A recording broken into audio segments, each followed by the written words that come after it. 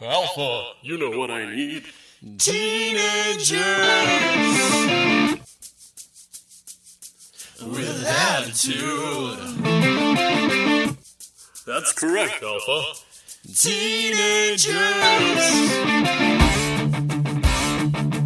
with attitude. What's up, bro? Bring me your teens. Teenagers with attitude, clad in tightly colored costumes, book and skull. I ship them to buffy gold guards, howl at them. Rangers, I'm cultural here today to listen to this awesome podcast that I found. Alpha, bring me my food.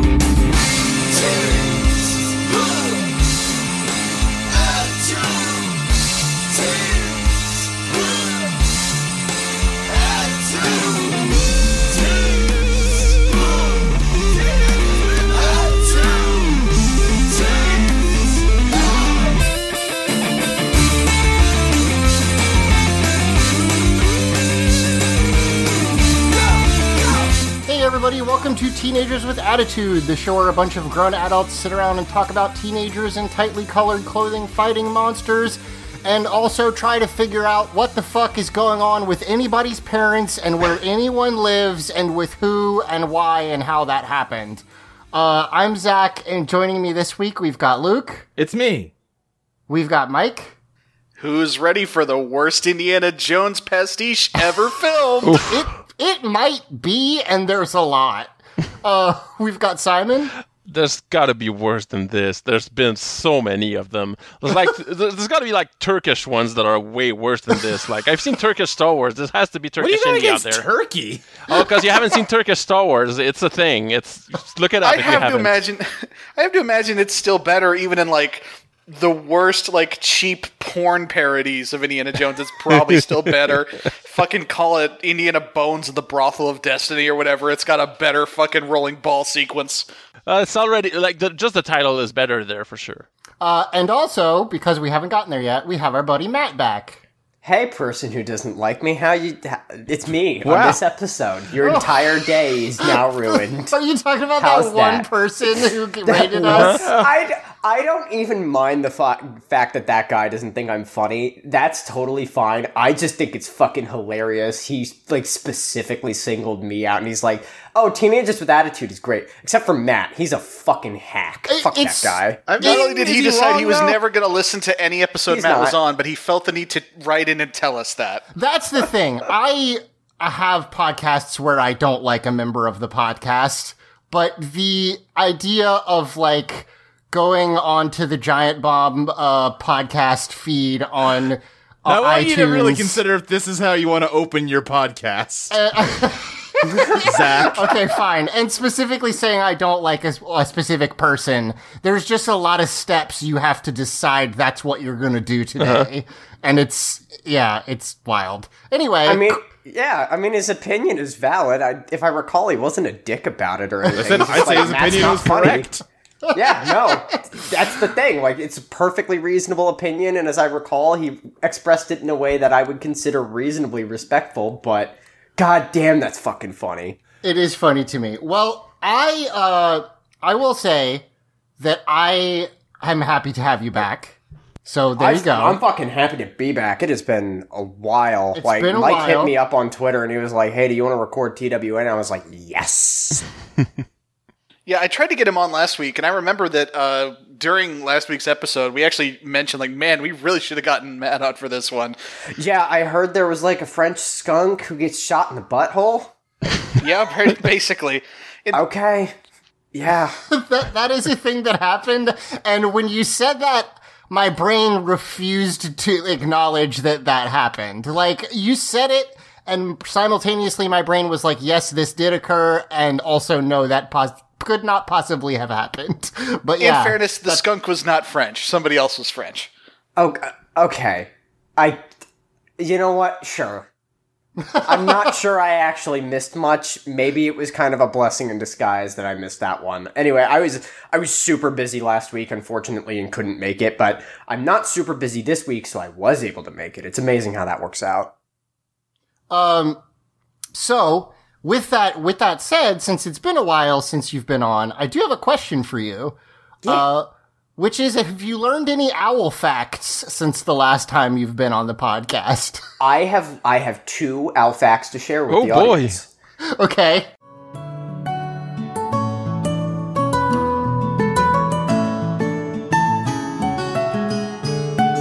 Owl facts with Matt. I know owl facts. The first is that owls are carnivores, usually, and they are considered birds of prey. That's true. And the second is that owls have no fear other than the violence and deceit of their own kin. Wait, that's... Okay, Owls so have that no- sounds true. I'm not sure what the science is behind this fact, though. I mean, listen, this is Matt's Look. area of expertise. Who are we to question him? Look, I can try and explain it in a way that's a little simpler. Maybe my wording was weird. Owls have no fears except one. Other owls, because owls know that other owls are capable of inconceivable acts of violence and deceit. Deceit means lying. Okay, but Owls lie. are you saying, like, owls will fly into a fire because they're not afraid of it, because they don't have that feeling? No, they won't actively fly into a fire. They're not stupid. Okay. But if they need to fly through a fire to survive, they can do it because they have no fear of fire. That's fucking metal as hell. Yeah. That's owl facts for you.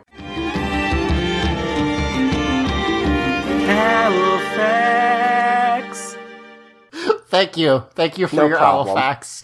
I have a second question for you, since you are also a resident fighting game expert. Yes. Did you ever get your hands on that there Power Rangers fighting game? No, because it still hasn't been ported to PC. Wait, really? It's serious. I've Okay. been waiting for it. I've even been keeping up with it. Yeah, they made they've made a ton of improvements. Yeah, they have. They've added a ton of stuff. It looks a lot better now. It looks a lot better. They got their netcode issues sorted out. That game looks really, really fun, and I want to play it. Yeah, it's got fucking GGPO netcode. That game, from what I can tell, it might not look the best, but it is a real deal fighting game, and I want to play it. And it's not on PC. A lot of the issues it had on launch, like the low roster and no hit effects and no voices, all that stuff's been kind of addressed. Oh, speaking of, I guess we should mention, because a couple people have wrote in to the podcast to tell us this.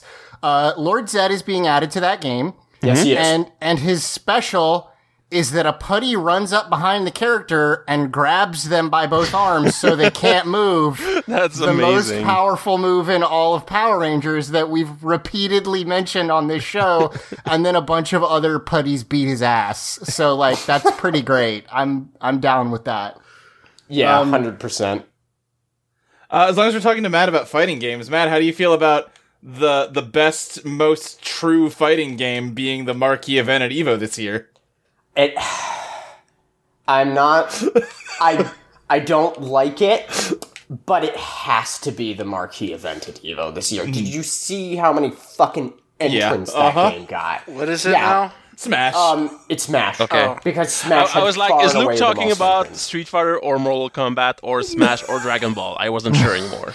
Is it Ultimate? Yeah. Yeah. Okay. Yeah, Dragon Ball- they stopped doing the other Smash. Yeah, mainly Dragon not Ball that. kind of died because bummer. they what was that, Bandai said they didn't want it at tournaments. Oh, yeah, anymore? I think it was or- Toei. Yeah. No, what happened with Dragon Ball, and I don't think I've been keeping an eye out for it. I don't keep super close watch on Dragon Ball, but I do keep an ear to the ground for this sort of stuff. What happened with Dragon Ball?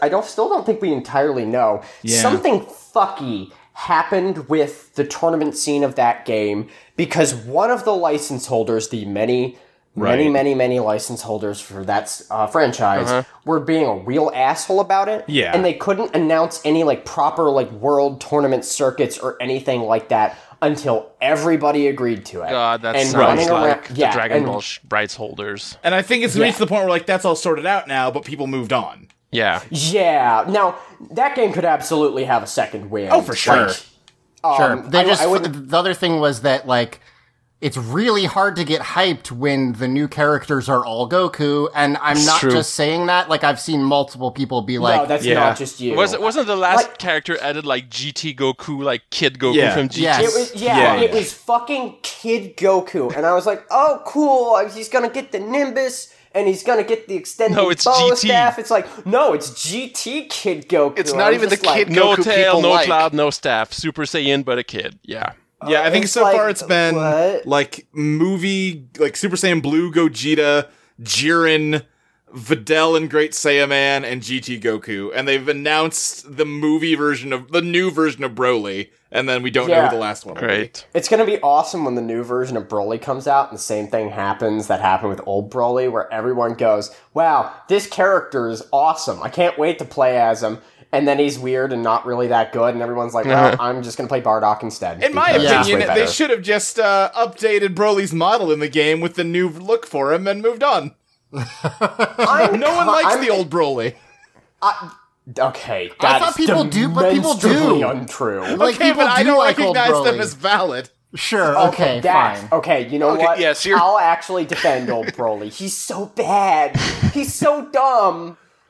He is, So fucking stupid. he is very large. He's very So- big. He's a demon. Speaking as someone who only made it about 13 episodes of the original Dragon Ball, I feel pretty confident in saying that something is stupid and bad is not actually a detriment to something being a beloved part of the Dragon Ball series. So, Oh my god. Yeah, I would currently describe DBFC's situation in, like, the tournament scene as down but not out. In the truest sense of that word. Like, that game hit some major stumbling blocks, not really the fault of the developers, but it seems like those have been overcome. They have, like, their tournament circuit announced, and I could definitely see that game getting a second wind. You might say it needs a Senzu Bean to come back. Oh, God. The last thing I'll say about Smash is I'm actually not surprised it's that big because they cut off the old one and they made a new one that everyone mostly likes. Yep. So, like, Yes. it makes They sense. finally that managed it's to this do big. the thing that Nintendo has been trying to do for 11 years now, which is to kill Melee. Right. It's also Nothing not going to will be kill Melee. a bracket of like 16 Bayonettas this year. Also that. Yeah. God, Yeah. I'd forgotten that at EVO Grand Finals last year, they straight up just, like, started throwing on main stage during, like, Grand Finals. What? Someone got a The whole crab. crowd God. started booing Yeah. him. Fuck him. Yep. Oh I would have done the God. same thing. So let's move on to from fighting game talk, which we can come back to, but let's move on to talking about things.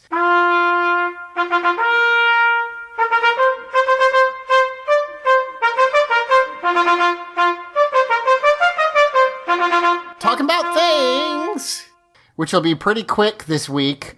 There's just the one, which is that the rumor that's been going around for a while that Austin St. John will be back in this season of Power Rangers has been confirmed. So Austin St. John's going to be back. It's the first time he's been back on the show since Forever Red, which was a long time ago now. It was 2003, I want to say. Yeah. So, yeah. That long ago? Jesus Christ, I Yep. graduated from high school that year. Yeah. Yeah, so it's been quite some time since he's been back. You know, it's not that I don't enjoy seeing Tommy back. We've talked about it before. It's just that when somebody comes back every Right. time they do anything, the shininess kind of wears off. So it's neat to see Austin St. John back. Seeing him in these episodes has reminded me that I really do like Jason, though he's kind of not been as fun to me in these. Well, he hasn't gotten the chance to fight Wood, in my knowledge. That's so- true. No Yeah. fighting Wood. They keep trying But- to make him like a romantic lead, which is weird and awkward. Yep.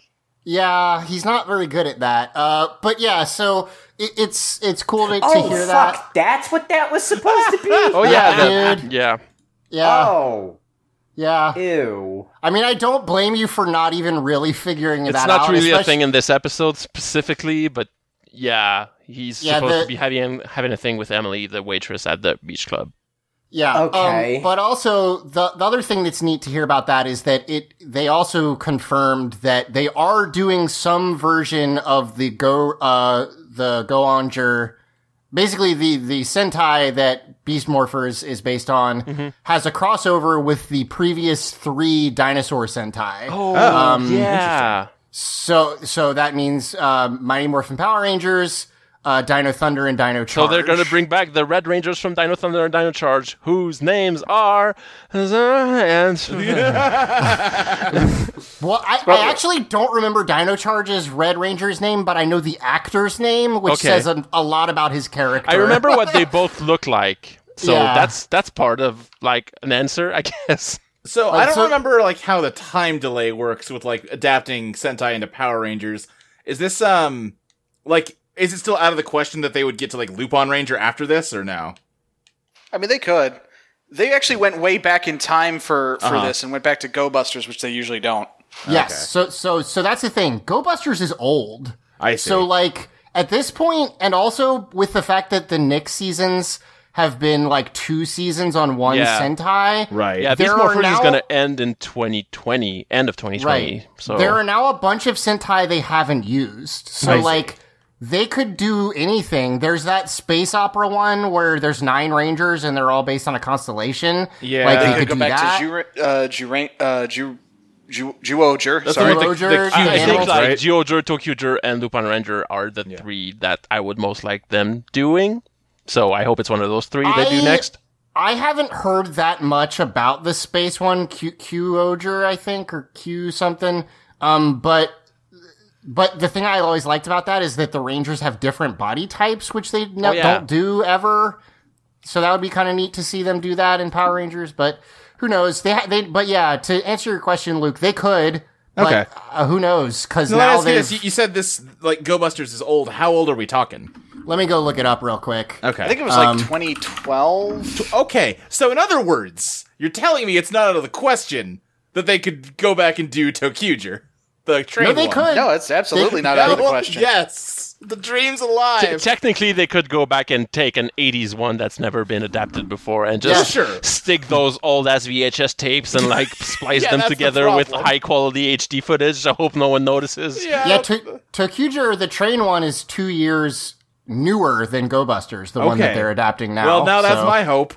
Yeah. We could finally get an Orange Ranger in the show. Yes. Finally. So I would there you love go. that. There's never been an Orange Ranger? There was one There've been like in weird one episode. one-offs, Yeah. like Cat and SPD, but she was only a Ranger for one episode, and she was called Cat Ranger, not Orange Ranger. So yeah. But other than that, no, there's never been an Orange Ranger. There've been purple. Yep. And A lot of gold, a lot of silver. Yeah, gold, silver.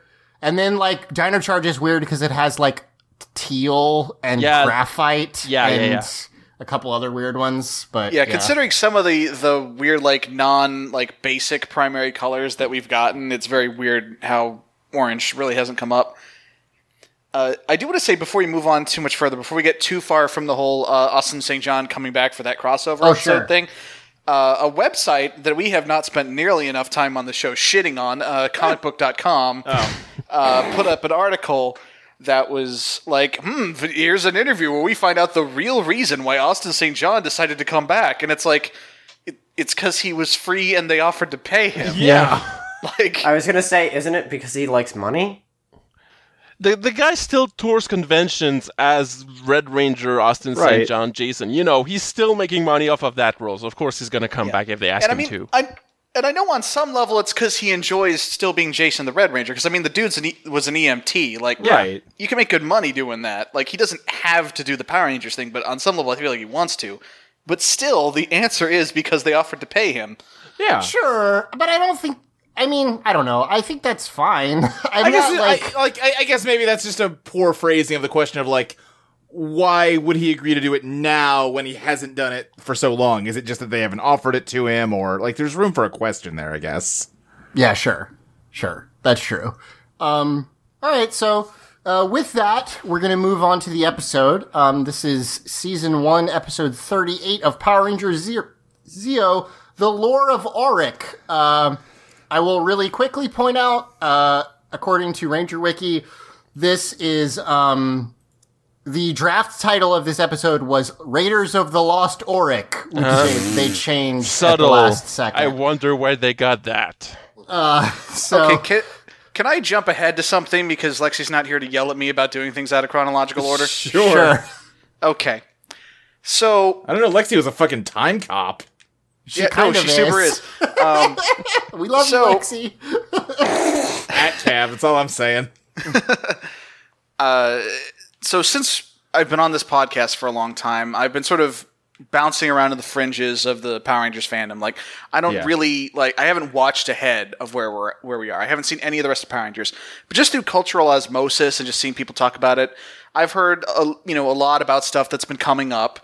And what's weird about Auric is, on the one hand, I've heard a lot about like the more popular like helper characters. Like I'd heard about Ninjor before we got to him. I've heard Right. about the Blue Centurion and what's his name, the Magna Defender. Magna Defender, yeah. and all that jazz. So I've heard about a lot of these like helper, extra, not quite Sixth Ranger characters. And also conversely, because it's such a popular season, I've heard a lot about Zeo. You know, I knew about Jason before we got to that. I knew about the fucking wheels and the weird shapes. I knew about the You fucking mean the Arrowhead Tackle Boy. saga, and I know about some stuff we haven't even gotten to yet. And somehow, in spite of both of these things, I have never ever heard anyone talk about Auric. That is a lie because I've talked about him. Luke has, but you may not have been on the episode. Now, that said, do you know why you haven't? I assume it's because he sucks? He's fine. He's in 3 episodes. Because here's the thing. We're on episode 38 of Zeo. There's only 50 episodes of Zeo. So, like, this whole episode is about introducing a new helper, and he will show up twice after this, and then never again. So it's really more just like lack of exposure. It's the same reason most people probably don't remember Tor, because Tor shows up 5 times. How So, dare like, you? No one could ever forget Tor. I mean, we love Tor here, like, of course. Lexi will find you if you say you don't like Tor. I know, trust me. I'm not gonna lie. You said we love Tor, and I'm like desperately like racking my brain trying to remember. Tor And is it was the- like, oh, the turtle. Tor, That's yeah, right, the turtle boy. Yeah, We all love the turtle boy. yeah, that one's my favorite. So there you go. But yeah, that's why. It's because he's barely in the show. Like, there was a toy, I remember it, but also Yeah, it doesn't. I had it. Yeah, but it also doesn't, like, because the other thing is people remember Titanus, even though Titanus didn't show up that much, but that's because it's part of the Ultrazord. This Right. doesn't, like, form into any of the other toys. So, like, They formed the Ultrazord a bunch, even if Yeah, that's true. Titanus didn't run around in his especially own towards that the many end times. when they got lazy about it and just did it all the time. Yeah, sure. So there you go. That's why I think. But yeah, that is wild that you've never heard of it. But I mean, I think we'll figure that out as we go through this episode. Kind of why he doesn't have the reputation of some of the other ones. We start in the jungle. You know it's the jungle because of the kind of racist drum beat that's in the background, and also just. The shaky cam, the shots of people running, the shots I of will mud say, with skeletons in the background. When I heard the kind of racist drum beat, I was like, oh no, please don't go there. To credit, this episode never goes there. No. Thank God. It There doesn't are no- show any people living in that Yeah, jungle. no, there's It's no not a like Resident Evil- diegetic racist dumb beat. Yeah, Dumb beat? God. So you did say dumb beat, but it's fine. Continue. So here's a weird thing about this scene. They're running in terror. This pair of people who fucking spoiler warning, you gotta find out are Tanya's parents. They're running in terror through the jungle. We see human remains that they run past all the time, and all kinds of traps and snakes, and like there's mist and shaky cam, and again there's the racist drums, and it's all very scary and tense. They don't seem to be running from anything in particular. The thing that makes the most sense would be that they're running from Louis Kaboom, but haven't seen him. They just think he's after them. I don't know. It's weird. I mean, okay, in their defense of them being paranoid motherfuckers, they've apparently been on this island for like 3 years or some shit, and there are still booby traps fucking everywhere on this island. Every single, like, fucking square centimeter of this island is fucking booby trapped. It's insane. Yeah. So you said 3 years. We're gonna talk about the timeline. way weirder than okay. that. Because, okay, let's just say it now, because it doesn't make it, like, we have to. We just have to say it now. we open on two people in the jungle. These are not Aisha, sorry. These are Tanya's parents. Tanya, if you will recall, was a child from a past time that we never have quite figured out. Didn't we end up saying it was like the 1950s or something? Yes, no, Yeah. I think we figured it out. It's actually closer than that. Wait a minute. Okay. But yes, so Tanya was a child Close enough that it raises the question of why it was even a different time period. right, Yep. from the past in some time period. She was brought to the future and artificially aged up to be a teenager. And these are her parents, and later in this episode, she's going to say, oh, my parents, they've been missing since they went to that island to look for treasure or something, question mark. So, when the fuck did they leave? Like, where? Well, I mean, okay, I know. I mean, that part we can explain. Okay. She got, yeah, like you said, taken to the future and artificially aged up. What would you do if you were a child thrust into an entirely new life at a different point in time? You'd look up your parents and, like, your other loved ones. Yeah, on the And she'd find out internet they've of been missing for 1996, years. which had like all that information on it, which you could look up really easily. Well, no, she would have found some newspaper clipping that was like, you know, Okay. hey, your parents have been missing for 5 years or whatever. Weird headline. Hey, your Yeah, parents have been exactly. missing. The thing is, though, she had apparently already lost track of her parents by the time Aisha met her in the past.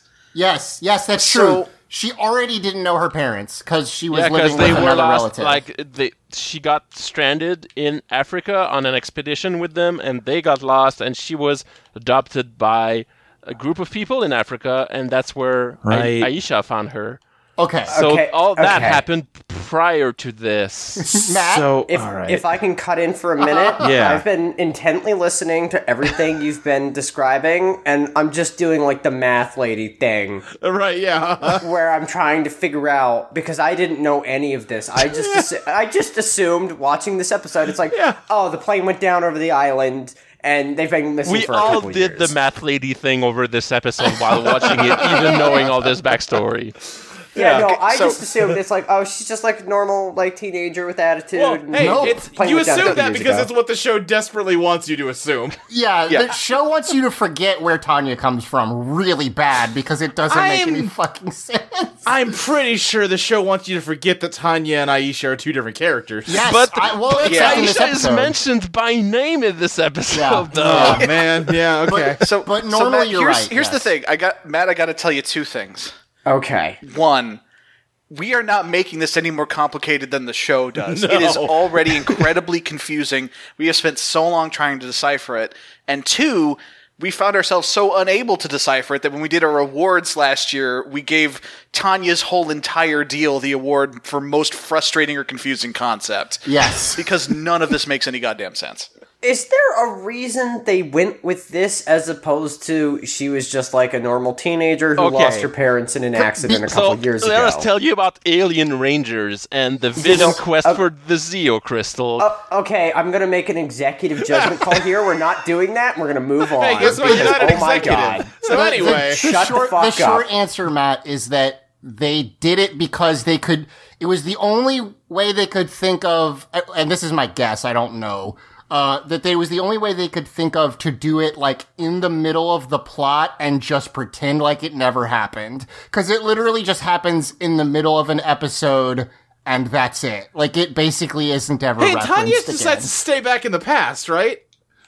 Aisha what did. happens? Aisha Aisha, decided yeah, yeah. to stay back in the past, yes. But again, that, like, they just did it so because she was going to leave anyway. And then they were like, well, let's just do it right this second and, like, not have to worry about it. And it just to make it more confusing, it was time travel on top of an age reversing plot. Yeah. So like we don't know like, and here's the thing: even at this point, we still don't know if Tanya like actually was a teenager before the shit went down, or if she just straight up didn't get a huge chunk of her childhood. Hey, remember when every other Power Ranger went to a random period in history? Yeah. But Kat went to a Lynchian hell dimension populated with duplicates of herself? Yeah. Boy, howdy do I. So I anyway, really don't. let's move on. Let's move on at the so we can spare Matt a little bit. So yes, brain I actually hurts. kind of love that we got someone who hasn't been paying attention to the plot of Power Rangers for this episode. Yeah, because I just assumed it's like, oh, the new Yellow Ranger. Oh, she's just like a teenager with attitude. The lost parents. Oh, okay, that makes sense for this show. And then you all have spent at least like 8 minutes trying to explain what, to the best of your ability, what the fuck? Okay, Matt. The fact that we're having so much trouble is the most damning thing, like for the storytelling of Power Rangers, because it's a fucking show for babies. We should be able to explain. We should be able to catch you up in like 20 seconds. But why no, wasn't she just like a teenager with attitude who lost her parents? And Aisha just like went to go help her grandmother move and decided to move permanently or Indeed. something. that is an incredibly good question. yeah, Matt, I good think we've been question. overcomplicating this. I think I can explain it for you real quick and simply. Okay. Okay. So, All right. when a heart is separated from its body and becomes a heartless, the leftover body becomes a We are nobody. moving on. We are moving So on. okay, so we have these two people in the jungle. That's They something else say- that happened while you've been gone, Matt. I got really into Kingdom Hearts. Yeah, that's totally fair. I like Kingdom Hearts for the most part. They said they say they're running from they one of them says like those machines are after us, but we don't see any machines. So I think that's just to set up the machine empires chasing them. I'm sorry, Zach. Before we go any further, Luke, I have to ask you a question. Okay. Which of you had more fun trying to make sense of Kingdom Hearts or Power Rangers? Here's the thing.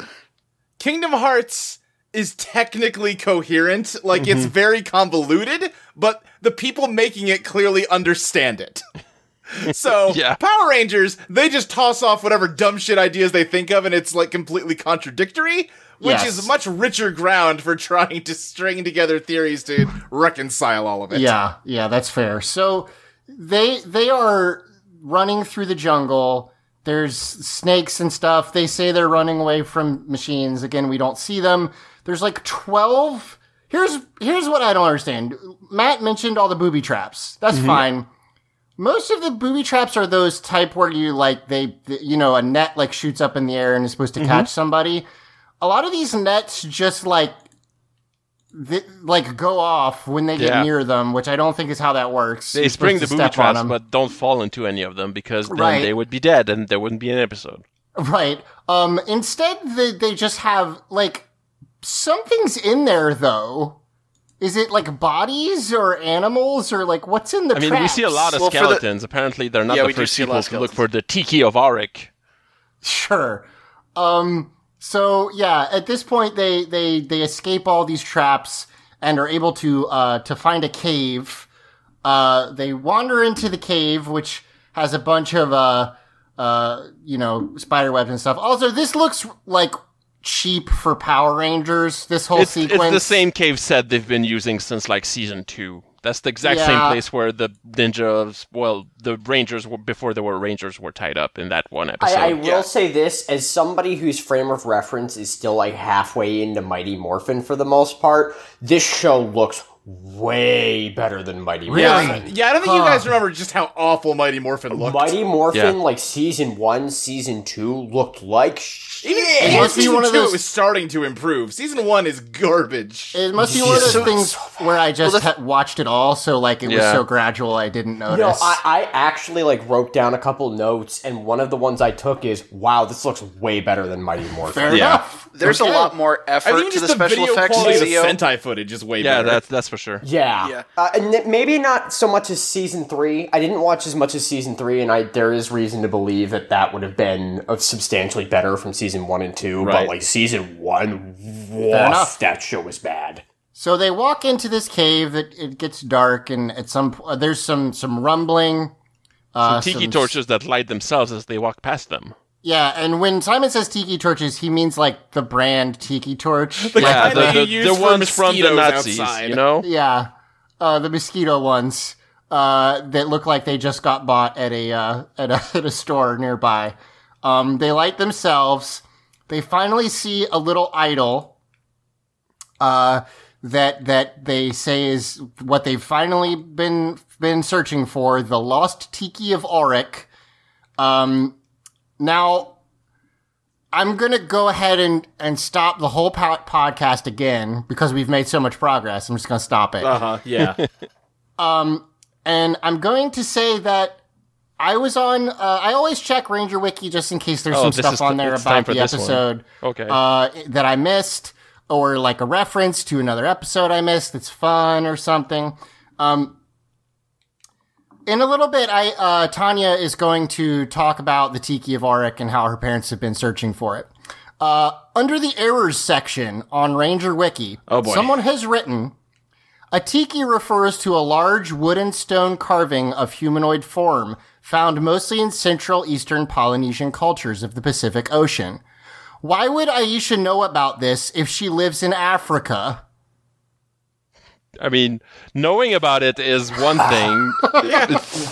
Like, I get the error that they got lost in Africa from what we know of, and what this error is saying is, why would someone from one culture know about a different culture? No, that's very poorly worded at best, Ranger Wiki. There's a lot to unpack with that one, I feel. That might be the worst thing I've read on Ranger Wiki, and I needed to bring that up. Wait, is that worse? Fuck. What happened during the Christmas one? The Christmas one was, it said that there was a small African American boy, and it was like, it looks like Zach, and it didn't. Yeah. So I don't know. They're maybe tied for me. They're bad. So anyway, the Tiki of Auric, which, I mean, part of that is right in that Tiki is usually like a Polynesian thing, and I don't know where this is supposed to be, but I was half worried it was gonna be like, oh, tiki statues are a made up thing from the Brady Bunch. Why are they treating it like it's a real thing? No, it's not that bad. So anyway, it does raise some questions about how, like, so we find out, like, based on what we're going to find out with Auric, this is a yet another ancient alien power that's just been left on Earth for God knows how long. Yeah. How did Tanya's parents find out about this?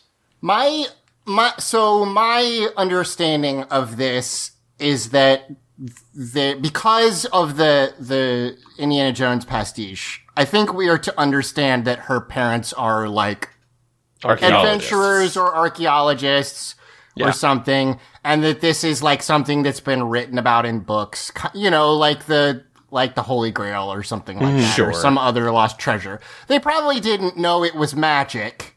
They probably just were like, there's this crazy treasure that we're looking for. And they went missing before the whole moon monster thing happened, so they don't know about any of that.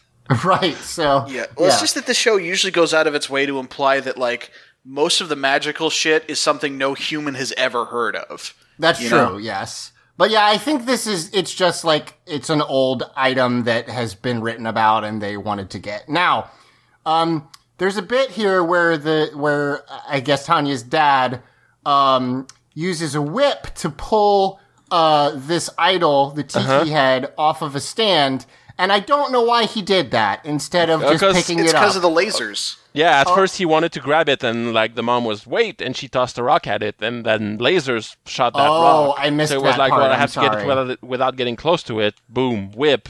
Another Indiana Jones reference, conveniently. Yeah. Why is the whip not? Why is the whip laser proof? Because whip beats laser. Yeah. Yeah. Haven't you played Fire Emblem? So yeah.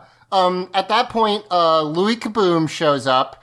Louis Kaboom is no, Zach, I'm gonna stop you right there. No, yeah, you tell me who Louis Kaboom is. Do not explain Louis Kaboom. You must not explain Louis Kaboom. I'm actually okay with Louis Kaboom because Louis Kaboom is such a good name. Right? Louis Kaboom is the best. Like Louis Kaboom already wins the Teenie for the best monster of the year already. Yeah, I went from beginning to end of this episode, I went from who the fuck is Louis Kaboom to I think I like Louis Kaboom a lot, actually. Louis Kaboom cares about three things: killing the Power Rangers, having sex with a machine queen, and selling refrigerators at a reasonable price to families. Yeah. Okay, the first two I understand. The third one, the third one is Luke's bit, so don't worry about it. Luke has decided that Louis Kaboom is a used appliance salesman, which honestly, Yeah, it works. It's fine. So at this point, he comes in and he's like, cool, thanks for getting that for me.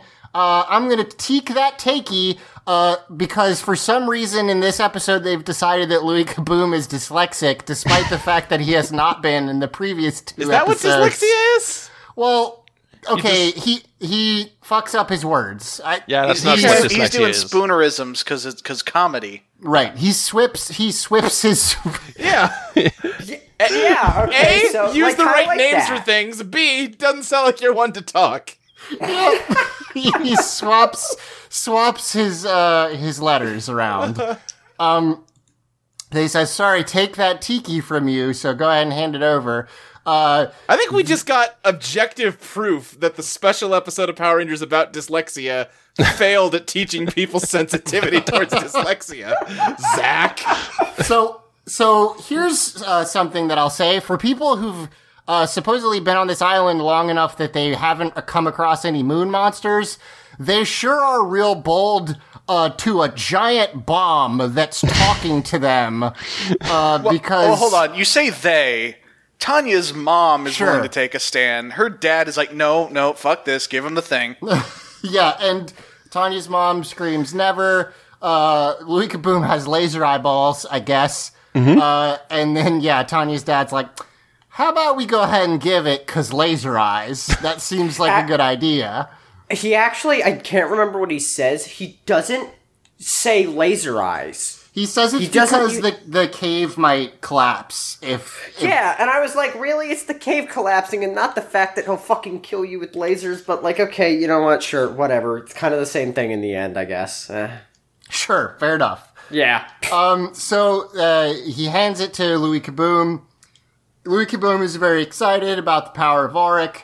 One of the things that has been happening since the very beginning of Power Rangers, but like never stops being weird to me, is the villains seemingly know about everything on Earth, but they never worry about it until it comes up naturally anyways. Like, no one's ever like, oh yeah, we're gonna go after the ancient evil 10,000. They just wait until someone else does, and then go, no oh yeah, I one knew thinks to about go this. after like the Energems from Dino Charge at this point, even though they've been on Earth since dinosaur Right. times. Right. So anyway, he takes the tiki. He's very excited about it and dances around a little bit, and then he does my favorite thing that Louis Kaboom can do now, which I don't think they showed it this way previously. But he can fly, and he can fly because he's a rocket, basically. He's a rocket man. Yeah, he's a rocket man, and the rocket jets just shoot out of, like, where it would, but that means that it's, like, his torso, and, like, his legs are just kind of there also. It's very goofy looking, and I love it a lot. Also, he's inside a cave, and he just shoots straight up out of it. I don't know. Yeah. Also, after he's gone, like, Tanya's dad says, well, the mom says he's gone, and the dad says, along with our chance of being rescued, were you counting on Louis Kaboom rescuing you after this? Was that your play there? I was wondering what they meant by that, because it's like, were they planning on like activating the tiki, but then they don't have the key, and they knew they needed a key apparently because they like left it behind. Whatever, fuck it, who cares? I didn't notice that he was in the cave when he takes off. I just watched Shazam last night, which is pretty fun, and they take a lot of. Like, they really make a point of every time lightning happens inside that it comes through the ceiling, which I appreciated. And it makes this extra funny because it's just like, what? Wait, hold on. What happened? So then we cut to the beach club. I think, though, it also just looks like they're at the park. I can't really tell. The same thing. Both. The beach club is at the lake inside the park. Sure, Really. it's all one place. Yeah. So yeah. So see, Kat, the go thing ahead. with the infinite park is that if Ernie establishes a business in part of it, the waveform collapses, Yeah. and that area becomes stable. Exactly. Oh, I see. Of course. So Kat walks up, and then Emily is there to remind you that she exists because she doesn't really have anything to do in this episode. So we just gotta recall that she's around. Kat is talks to Emily, and Emily's like, "What's in that package you got there?" And she's like, "I don't know. It's for Tanya." I'm just waiting for us to uncover like a behind the scenes story that like Emily got hired onto the show just to let Kat know that she's replaceable, so she better not like There's make any another too many blonde demands. woman. Yeah, totally. So Emily's like, "Yeah, he's over there," or she's over there with Jason. We see Jason and Tanya are playing some frisbee, which is nice to see Jason having some interactions with the newer team members. Yeah. Kat walks over, and now here's the second part of the Tanya puzzle. Because Kat says, "This came for you at the house." The house, yeah. To me, that says they live together. Right? Yeah. Yeah, they do. The Yellow Ranger lives with the Pink Ranger. Don't you remember? Yes, but now- that was Kimberly and Aisha What are you 2 talking years about? ago. Now, here's the thing. Kat was an Australian teen who was abducted by Rita Repulsa and Yeah. taken to Angel Grove. We've never seen her parents, and Tanya's parents are gone. So where do they live? Okay, With Aisha's parents. the best I can figure is that we know Kimberly lived with Aisha. Then Kimberly left and Kat came in, so she started living with Aisha because they were friends. It was fine, and like her parents understood that she has a new friend that lives with us now. Whatever. Then Aisha went to Africa, and Tanya came to replace her. So she replaced her also inside her house.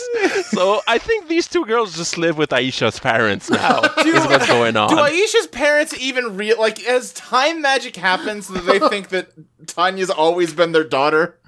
I don't know. Well, here's the thing. What I think it is when Zordon said the timeline will fix itself. Right. What he meant was, I'm a time wizard, and I'm going to go threaten Aisha's parents until they agree to take care of these teenagers. Well, but not with time magic. He's just going to yell at them. Yeah. It's like, I'm in a goddamn time it's the warp, ship and you of better do Theseus, this. but with the teens of these parents. It's like when your kids get replaced one at a time, you don't notice, and they're still your kids. So yeah, anyway, that's very confusing, but fine. What was that conversation like when Tanya and Kat go back to Aisha's house and Catherine has to explain to them where their daughter went? Oh god. So anyway, she hands over the package, which is from Aisha. This will be the last mention of Aisha in Power Rangers. So there you go. Confusing. She opens it, and it's a key by way of Flava Flav, basically. Like, it is a hilarious giant key on a huge chain. Yeah. So you know how we were joking that Jason should have this big bling now that he's the Gold Ranger? Yeah, we did do that. This is the origin of this now, this episode. Yeah, He's 'cause- wearing black. All he's missing is the gold. Yeah. And now he has a giant gold key on a chain. It's for Tanya, but she's going to give it to Jason for some reason. Oh, we'll get to that for some reason. Yeah. So the letter says, "This is the key to the lost Tiki of Auric. It was found with your parents' effects. Also, we're sending you a map that was found with them." And then she opens it, and there's this really great moment where she's like, "This is the map to Mysterio Island." And then she looks at everybody like they know what the fuck she's talking about. Oh, Like- Mysterio from Spider-Man? Yeah, Or from yeah. his island? Like, it's definitely positioned as like, "Oh my god, Mysterio Island," and it just takes a second. To be fair, the name Mysterio Island is pretty self-explanatory. Sure. I have two questions. Okay. Only two? One, yes. One, why didn't Aisha bother to send Tanya any of her parents' other belongings? Because it can't have just been these two things. And two, why did her parents leave these things behind when they went to the island? Well, I mean, they wouldn't want to have the key with them in case it gets lost before they could Right. get the Tiki. The other question I have is, when did Aisha send this? is it the Back to the Future 3 thing? Oh, where sure. like, they've had this letter for 70 years? No, we saw Aisha in the present time. Okay. We saw her What? as Wait, an we adult did? again. Yes, When? at the end of Zeo, Which, to be fair, could have been showing the past. they show her in the viewing globe, and she's like, "Hi, I'm an adult again." After they fixed everything. Wait, so Yeah, okay, they're wait, still wait, with the weird not grandma. What? we can't. Luke, you were there for this. We have to move Is on. the implication that she went far enough back in time that she just aged up normally? Yes, I think so. I think As that's the opposed to idea. being, like, restored to her proper age? So in any case, 'cause Wait, we so have to move Tanya on. was robbed of like half her childhood, and Aisha got it Got a for second free. one. Yeah. You see, that was the law of conservation of energy applied here. Like on balance, they had like 2 whole lifetimes. It's just that Aisha stole a bunch of Tanya's time. Gee, actually. Aisha, how come your mom lets you have 2 childhoods? Aisha wasn't staying behind out of a sense of duty. She's pulling the long con, quite literally the long con. I'm just gonna squeeze an extra 10 years out of my life. This whole Power Rangers thing sucks, but I can really abuse it to just get a do-over. You know what? This whole go-around hasn't gone so good. I'm gonna try again. Going through puberty again is going to suck, but I feel like for the most part, this is going to be worth it. No, this time I'm gonna pay attention in math class, get a good degree, get a job as an accountant. God, imagine An starting over as a accountant in kid. a I don't want anything to do with it. How you hanging in there, Matt? I'm hanging in there super well. Okay, good. I apologize. My dad came in and gave me delicious pawpaw Oh, fruit. no. I And was have just been- making sure your brain hadn't exploded. You're fine. No, my brain exploded like when we were talking about the origins of the new Yellow Ranger, and I was like, wasn't it just like a normal teenager? And you were like, oh, so buddy. you're way past that, so it's I fine. think yeah. I think we've covered most of the weird stuff. Yes, now. I think we're past that stuff now. So she says, this is the map to Mysterio Island. Do you know what this means? And all of us as viewers say, no! And then she explains, well, my parents were lost in the vicinity of Mysterio Island when they were looking for the Tiki of Auric. No one's Right. ever been able to find that island, which is why I know that they were lost in the vicinity of that island. Well, also, like, okay, the wording on that Ranger Wiki thing was awful, but, like, if they got lost in Africa, how did they end up in Yes. the, like, in Sure. Polynesian islands? Fair. That's a fair point. So yeah, Like, they took a real wrong turn at Albuquerque. yeah, they also say that with the map of the island, they can find the island, which is not how maps work. You need a map to It, the it seems to be a island. pretty big map of the detail of the island and no relation to where it is on Earth. Yeah, it's not how maps do. My favorite thing about this map, and God, I hope that our picture for this episode is just a picture of the map. It's literally just an island, and then there's a big arrow just pointing to it. It Here just it is. says, "Sure it is." Yep, we found it. We then cut back to the jungle. So we quickly see that this cave is collapsing, as Tanya's dad indicated it would. So they're kind of trying to get out of there. We cut back to the command center to Zordon going ahead and just making up a new rule that he's never stated before ever. Which is, he says, you know, Tanya, the Power Ranger teleportation system is only for Power Rangers related emergencies. And yes, I totally let you guys know that and am not just pulling it out of my non-existent ass at this specific moment. No personal teleports on work time. And Yeah, Zordon's just like, I'm just like, look, okay, guys, not today, all right? Like, fucking, my dog has cancer. My sister like slipped her leash at the park and got loose. I can't do this right now. Just maybe another day. wait, did you get the dog and sister confused in that? Or Look, I'm also like hungover. It's just not a good day for me. All right.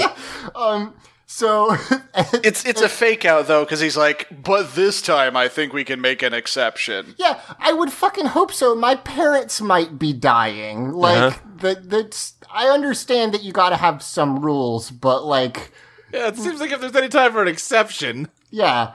So Zordon says like, we'll make an exception this time. I know it's a big deal. but I am only gonna send you because, you know, I gotta conserve our teleport energy, I guess. Kat says, oh, I don't want you to do this alone. And Tanya's like, it's fine. I'm just going to check it out. And if I need help, I'll call. And then this is one of those things that just only happens because I think it's how it is in the Sentai. Jason, who doesn't really have any connection to Tanya, is just like, Tanya, why don't you let me hold the key? I know that you're best friends with Kat, which has been previously established, and also she's standing in front of you, and I'm going to go ahead and insert myself between the two of you and ask for the key. So go ahead and give me that key. Because the key is gold, and that's kind of my thing, so it's probably for me, you know? So she hands it to him and says, yeah, okay, just take care of it, please. And she's like, great, all right, here we go, teleport me. She teleports off to Mysterio Island. There is an incoming message from Trey of Triforia. Matt, that's a man who's 3 men. This is the guy who's 3 guys, the way less confusing guy than the Yellow Ranger. Again, when a heart leaves the body. Imagine just like for a moment 3 hearts just fused into one. It's actually kind of horrifying. Okay. There are like 12 chambers in it. It's fucked up. Luke, okay. Yeah. So here's the thing. Okay. So Trey has wisdom, courage, and power. Okay, yeah, the Triforce. Which one is the heartless? No, he has wisdom, courage, and heart. Wait, no, Okay, wisdom, courage. Yeah, wisdom, courage, and heart. My bad. Okay, Okay, well then the wisdom, courage, Heartless and is heart. Heartless is heart. Yes. Okay, is the nobody wisdom or courage? I'm gonna say, probably. But wouldn't Jason be the nobody, though?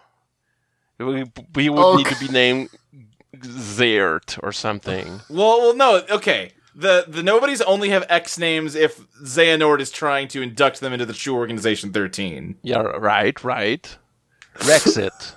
REXYT. So anyway, I'm moving on No, from Zach, this. this is incredibly important to No, me. it's not. We're Yes, it moving is. on. Yes, it is. Luke, So is the nobody wisdom or courage? I think I'm gonna say courage because Okay, great. they initially don't have feelings, which would make it hard to feel fear, except for from other nobodies like owls. okay, so Okay. Then in that case, final question, and yes, Zach, this is incredibly important. I hate this. What is Trey of wisdom? Wait, hold on. Who are owls the nobody of? Owls are the nobody of birds. It's just birds, the concept. Okay, that's a new owl fact. We're learning new owl facts live on air. What like a robin that has its heart removed, the heartless becomes like a sparrow and the nobody becomes an owl. So Trey of wisdom is a bird? No, yes, maybe. No, Trey of Wisdom would be Data Trey. No, He'd be the Data gonna- version. I was gonna say no. He's a man. He's 3 men. 3 men, I guess. He's 3 mans. Yeah. How you doing, Zach? So anyway, what happens is there's Trey. He used to be the Gold Ranger. That's all you really need to worry about. He can't be now. Jason is. There you go. He says that it's time for Jason to be able to use Pyramidas. Great. I'm glad you sent me a different robot literally last episode when you could have just sent me Pyramidas, but Bring whatever. back Tackle Boy. Yeah, also Tackle Boy is better because his name is Tackle Boy, and Pyramidas is great, but it is a pyramid. Wait, hold on. It's actually named Tackle Boy? In the Sentai, his actual name is It's- Tackle Boy. So we just call him Tackle Boy because it's way better than Guardian Yeah. Wheel or whatever it is. Warrior Wheel. Guardian Warrior Wheel is Wheel. his dad. Sorry, thank you. Or no, Defender Wheel is his dad. You know, one of the recurring themes of this recording, at least from my perspective, has been, this shouldn't be this No, complicated. it shouldn't. It's a child's television show. Okay. This is a show for, I was talking to my mom, and I'm like, yeah, I'm watching Power Rangers, a show for 7-year-olds from the 90s. All right, here's the thing, though. Part of it is it's that complicated because they just don't care, so it doesn't make any sense. And Right. B, we're making it complicated because we're also explaining every bit you've missed out on. We are, but also there is a man who's 3 men. We didn't sure. make that up. And just like everything involving Tanya Yeah. is just like fucking what? Like, I understand they don't give a shit. That explains weird continuity errors. You should have sure, come back for a but- Rocky episode. Rocky's not complicated. He's No. just Rocky. He has a Your car. question- He your likes question of sandwiches. why did they make it that confusing is a valid one, Matt. Like, you have a point. I don't know. So he's like, okay, Jason, you get Pyramidas. He's like, great, it's a good thing, because I'm sure that Louis Kaboom's gonna attack. We cut over to Louis Kaboom. He's trying to open the tiki. He cannot get it open. He has tried everything, including saying open sesame, and then open pumpernickel, and then I really just wish he had started listing different kinds of breads that he knows. Yeah. But sadly, it doesn't go that far. They seem to just be doing this on a pile of tires in a junkyard. Yeah, I don't know where they are. I mean, does it really matter where he does it? No! That counts as an altar for a robot. I think it's fair enough. So it doesn't matter where Oh they do shit! it. But That's actually really great. If you're a member of the Machine Empire, or if you're a fucking rocket monster or whatever, like, is a junkyard like sacred ground? Is that like a graveyard? It's a graveyard, or something? yeah. It's the elephant Yeah. graveyard from the Lion King, basically. Why would it be the elephant graveyard specifically? It could also just be a graveyard. Because I just watched The Lion King. It's good. The original. I like it. It is, I am really sick of you just bringing random pieces of pop culture in here with no rhyme or reason. I'll do whatever I want. I mean, maybe Jason is the unversed of Trey? Okay, great. You did a That good probably doesn't joke. make sense. So I anyway, want to ask what an unversed No, you don't. is, but I don't No, you want to don't. ask that question, so I'm not going to. Don't worry, Zach. Wait, is that what Tray of Wisdom is? No, Is that what Tray of Wisdom is? Is he an unversed? No, you're not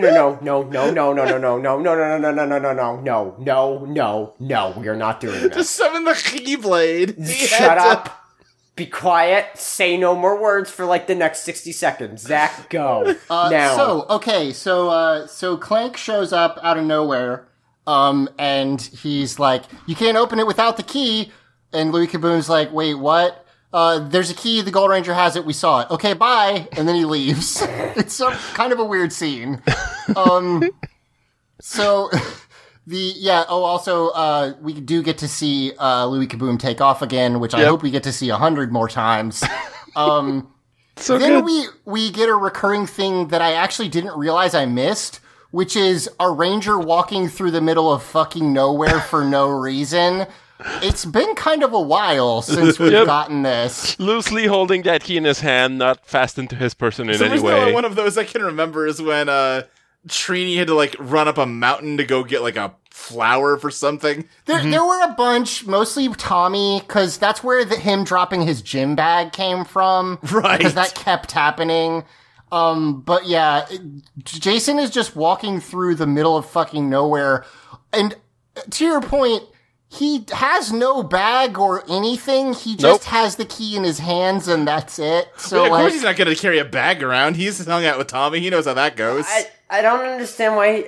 I thought the way this episode was going to go is fuck. I keep wanting to say Aisha. It's not the name. it's of not the your new Yellow fault. The Ranger. show also wants you to forget they're different people. Continue. Okay, the Yellow Ranger was going to go to the island, and she was going to run into trouble, and she was going to be like, we need the key, and then, like, the Rangers come with the key, and they, Nope. like, have to... No. That's not what happens. No. Here's That's not at all what another happens. question. I know I'm asking so many. Why didn't Jason just leave the key in the security of the command center? Uh-huh. Don't be ridiculous. Why did he I take the had. key to begin with? Why did Tanya give it to him? Why everything? Because they just immediately mug him and take the key. Doesn't last even a minute with it. So yeah, he's walking through the middle of nowhere. Some cogs show up, and just, like, immediately, cogs and Louis Kaboom. Yep. And just immediately, He morphs, at least, and he fights a little bit. He kicks them, but doesn't take very long, and then doesn't have the key anymore. Yeah. He just, it's very, very fast. He gets it ganked pretty much immediately. One of the cogs grabs it, hands it to Louis Kaboom, and that's it. Sorry. I know we've talked about it already. I'm just so happy that Louis Kaboom is the main villain for a while. Yep. I mean, his name is Louis Kaboom. Yeah. So that's one thing about him, is that he's Yes. Louis Kaboom. And he's got a better warranty than any other person in town. For sure. I mean, he's lasted a lot more episodes than most monsters at this point. That's true. So at this point, we get a Bulk and Skull bit. It cuts to Detective Stone washing his car, and you go, "Oh no, not again!" And then the show knows that you're thinking that because he fucking he goes, "Okay, so I got a new car. I'm still gonna leave it with you two, but please don't have it wrecked this time." How many times would it take for you to leave a car with someone and them to destroy it for you to no longer do that? Is it one? Once. It's one. Okay. Yeah, it's one. You get one chance with that. By the way, Matt, Bulk and Skull are detectives now. Anyway, so All right. Sure. Why We're like not? private detectives. yeah, PIs. Yeah, they stopped being cops. So Honestly, They're I uncanceled. thought they were used car salesmen given the content of this episode. And I'm like, oh, that's kind of clever. That would be fine. Actually, that makes a Wait. lot more sense for their arc, but whatever. Yeah. oh my god, I'm sorry, Matt. You saying that they could be used car salesmen? Something just hit me. Ideal spin-off. Bulk and Skull go to work for Louis Kaboom. Yes. Yes. Yes. At Louis Kaboom's used appliances emporium. Oh my god, yes. So, at this point, we get a, so that's it. And we won't really see Bulk and Skull again till the end of the episode. We just, he done did it again for some reason. I just want to point out when Bulk looks into basically the camera and says, "Nothing's going to happen to this car." This is the funniest fucking thing I've ever seen. Yeah. He does emphasize this really hard. Like, this one, this time it's gonna be okay. I promise. So, we then get Louis Kaboom plugging the key into, the tiki. And now, you said earlier, Mike, that this is like an alien artifact. I actually realized I don't think they really say where this comes from. Nope. No. It's just kind of magic. And so I don't know exactly what I thought was going to happen when he did this, but I kind of love where this goes. I know Auric will basically barely factor into the show, but he plugs it in and it grows into a giant robot, and the voice is not as good as No, it's not. Ninjor's, but it's going for the same thing, which is basically Auric is a big old damn hero, and he's super naive because he wants to protect and save everybody. And This bit is actually pretty good because, It like, is. first of all, Auric is giant right away. You see him actually break through the ceiling of the warehouse they're in, and then you see like a shot from Louis Kaboom's perspective where he's just staring directly at Auric's giant feet, and he kind of claps his hands together and goes, "Well, okay, big boy, let's get to business. Need to destroy the Power Rangers now." And like Auric gives him, "No, I don't do that," but Well, he doesn't even say Power Rangers. He just says destroy the Earth. And what I love about this exchange is that it's literally just Louis Kaboom wakes up Auric and says, "Hey, I'm your boss now. You're going to destroy the Earth." And Auric just says, "No." No. And this respect out. I'm getting Auric's just a like, really "No. strong Justin we're not Hammer, doing that." Ivan Vanko vibe from these two. yes, you guys are kind of leaving out the part where the first thing that happens is he grows giant and says, "I am Auric, Auric the Conqueror, defender of all that is good and true." And Now, then hold on a second. Go ahead. Conqueror doesn't really fit with that? No, not really. Also that, Yeah. But he says, "I'm Auric the Conqueror, defender of all that is good and true." And then Louis Kaboom says, "Great, you're going to do what I say now, destroy the planet." And for some reason, he thinks that's going to work. But yeah, Auric's like, "No, I'm not going to do that." And Kaboom is like, "Come on, no more being good. You're gonna destroy the Earth, and you're gonna love it. And Oric Buddy, I'll goes, tell you what's good and true. It's this new. I can't keep doing this bit. I have no more refrigerator details. So You can sell other appliances. Listen, my Louis Kaboom AU headcanon is very important to me. It can't change. So in any case, he says, I'm Louis Kaboom, and you're gonna do the evil things, and he says no, and then he just turns back into the tiki head, and that's that. And I kind of love that scene. Just like, Yep. hi, do evil. No. Okay. Come on. No. Bye. And then he tries to put the key back in, and it won't work anymore. Which is pretty great. And he just, like, knocks it off a table and kicks some shit over and gets mad. And then Sprocket shows up and just picks it up, and we cut to Tanya. I do love the dialogue that we get from Sprocket, because Louis Kaboom's like, well, that didn't work. Fuck this noise. And Sprocket's like, oh, just yoink. Yep, I'm just gonna go ahead and I can take this. probably figure out a way to make this work over here in my Machiavellian scheming over here on the side. Yeah, so we cut to Tanya, and let's take a quick break, and we'll be right back.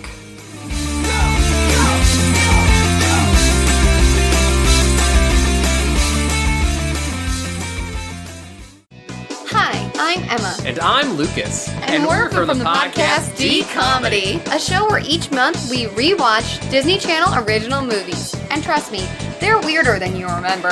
We grew up totally addicted to whatever Disney Channel wanted to throw at us. And going back to look at these beautiful train wrecks is always a good time. So search for us on iTunes and Google Play Music and Stitcher and basically wherever you find podcasts. Or find us among all the wonderful podcasts on audioentropy.com. I'm Emma. I'm Lucas. And you should be listening to D-Comedy.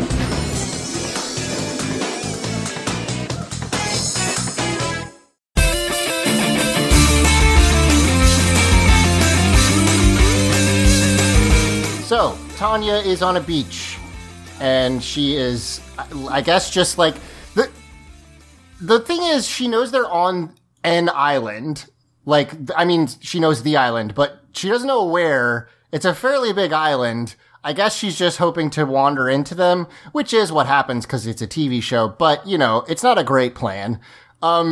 We do see a skull on a stick, which is the closest this comes to, like, some real bad native stuff. Mm-hmm. But that's pretty much all we see. It's, like, painted up. It's got paint on it. It's supposed to be spooky. We then cut to her parents, who, like, must have torn down every spider web in this cave at this point. Like, surely. 'Cause just every 5 seconds, they're tearing down another spider web. Tanya's mom goes into a trap. She trips, and then a giant wall of fire like springs up behind them, and so I've never seen this particular version of the crushing wall trap before, because basically there's walls on the sides, but then in front of them is fire. So Yeah, like you described it as a giant wall of fire. It's like 3 feet tall. Okay, yes. So I guess where I was going with it was I probably would just jump through the fire, right? Yeah. Like regardless a of how much million- it hurts. an You get singed a little bit, but it's not like... No, you can very easily jump through the fire and suffer second-degree burns at Yeah, worst. like even if it's really painful, it's better than crushed to death by walls. Even if the fires aren't as small, like even if the fires were as big as the show wants us to think, where it is literally a wall of fire, like being really badly burned, like the alternative is being crushed to death. Mm-hmm. So it's the pick your crushers- poison, but and the crushers are slow enough, and that they could realistically like take off their clothes, like cover their exposed skin, and just run through. Listen, you know what? We can't all be owls, all right? That's true, actually. And You know, owls can see behind them, so they, good hindsight. Yes, exactly. Also, like, this is where Owl's being fearless comes in, and Owl would have no problem flying through that fire. Right. An owl would not have a fear of that fire, but humans... But humans hang on. fire. The owl also wouldn't fear the crushing walls, so maybe they wouldn't Oh, move that's at all. true. No, we've just discovered the deepest truth that fear is important to survival. Yes. I have to say something real quick to you, Matt, which is we talked briefly off mic about the fact that I've been playing a lot of the card game Eternal. One of the races in that game is just big owls, and I didn't think to mention that to you, and I don't know why that is. But yeah, I don't know why you keep bringing up irrelevant other topics, Zach. I like big owls as a fantasy race. That's a great one. They don't have hands. When Xehanort wanted to summon the Keyblade, he needed a part of fear, light, and darkness. Anyway, so owls are great. They wouldn't be caught by this fucking stupid trap because they're too smart for it. If the walls were painted with owls on them, then they would be afraid of them and then they get the fuck out of there. Yeah. They're like, I do not feel safe and secure in this crushing trap. I need to leave now. Now, are they afraid or would they attack it? They would be afraid. Now, they might attack it out of a fight or flight reflex. Okay. That's a possibility, but kind of like if you put a beta fish in a mirrored tank, it'll try to beat itself. Yes, it'll try to kick its own ass. Yeah. Yes. Okay. Kind of like that. In this case, though, between fire and between owls, the owl is going to choose fire because the owl could literally just fly over it. It's 3 feet tall. Because owls are smart. Yeah. Unlike these two humans. So owls are smart and they can fly. Yeah. Very important to mention that. They can fly also. I really hope anybody remembers the owl's bit from last time. I don't, honestly. I like how you're I hope people remember this one-off comedy bit from 18 months ago. Sure. I remember it because it made me laugh. But anyway, so... wait, Luke, you didn't. So you just thought I just asked Matt about owls? I assumed it must be a bit from something, and I just rolled with it. Okay, fine. So they tried to counteract this trap by pushing against the walls, which always works. Amateur mistake. As archaeologists, they should have known this never works. So we cut up to Sprocket on the moon, and he's like, "Okay, Louis Kaboom couldn't figure out how to work Auric, but I've got him figured out. This is real easy." He puts the key in the lock, turns it. Auric gets all big and says, "Hi, I'm Auric. I defend the small and weak." And then Sprocket, which honestly, good on him, says, "I am Sprocket, the small and weak." And I need your help because there's these mean bullies called the Power Rangers, and they beat me up and kick my butt, and they're very rude to me, and it makes me cry. And then there's this pretty amazing Sentai bit, honestly, where Clank is off screen, and they have rigged up a tube that he holds near his face so that he can get fake tears on his face that Clank is pumping. Yep, they're pumping tears. It's so good. This is one of the best Sentai bits I've seen. It's also you get a line from Queen Machina about "Oh, my little boy is such a good actor." Yeah, it's cute. I really like it. And Auric is like, "Oh, of course. My calling is to defend the weak and helpless, and I will go crush these evil Power Rangers." And the thing is, so last week I made kind of a joke about how I wanted to try to make a case for all the Power Ranger helper guys being the same character. Mm-hmm.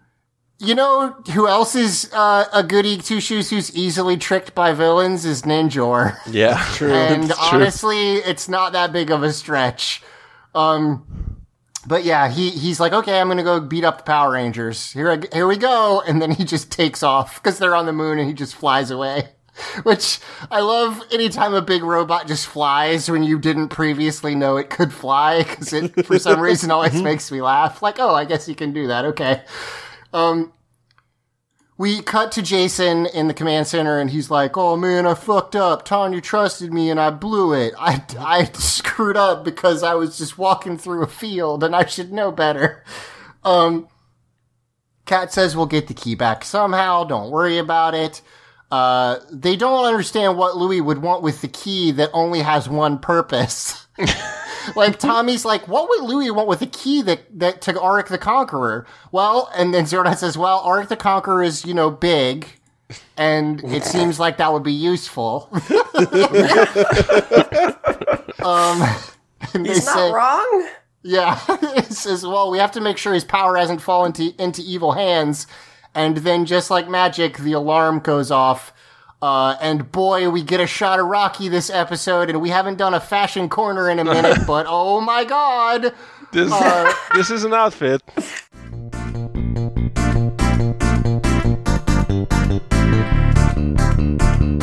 Fashion corner.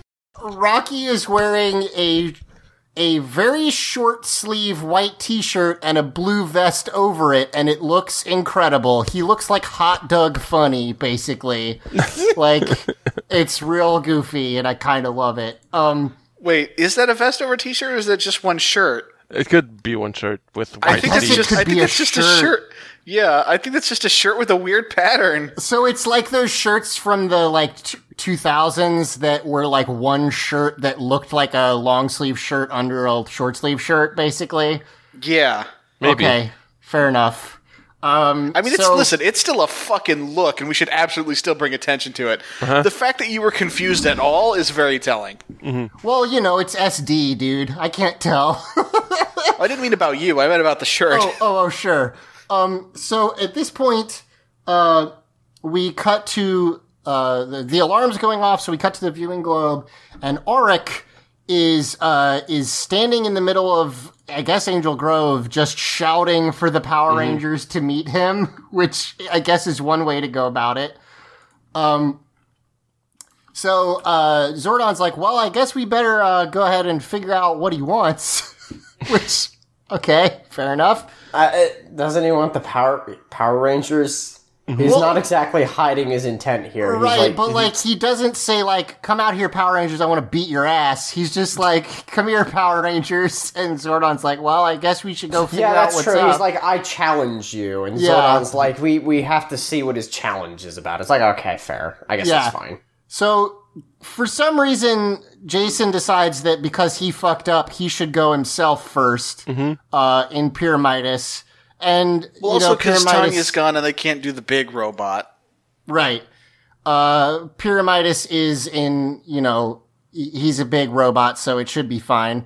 Except what happens is he shows up and says, Pyramidas, you have to understand. You have to listen to me. And, Auric. Auric, yeah. And Auric and goes, then no! And then flips him upside down. Auric's whole thing seems to be just telling people to go fuck themselves, which I kind of did. That rules. And yeah, what he does is he shoots a beam out of his sword, which, okay, Pyramidas is a spaceship, but also it's a pyramid. So it's just sitting there, and he just turns it upside down, and Jason, falls out of his chair and is totally helpless. You won. Good work.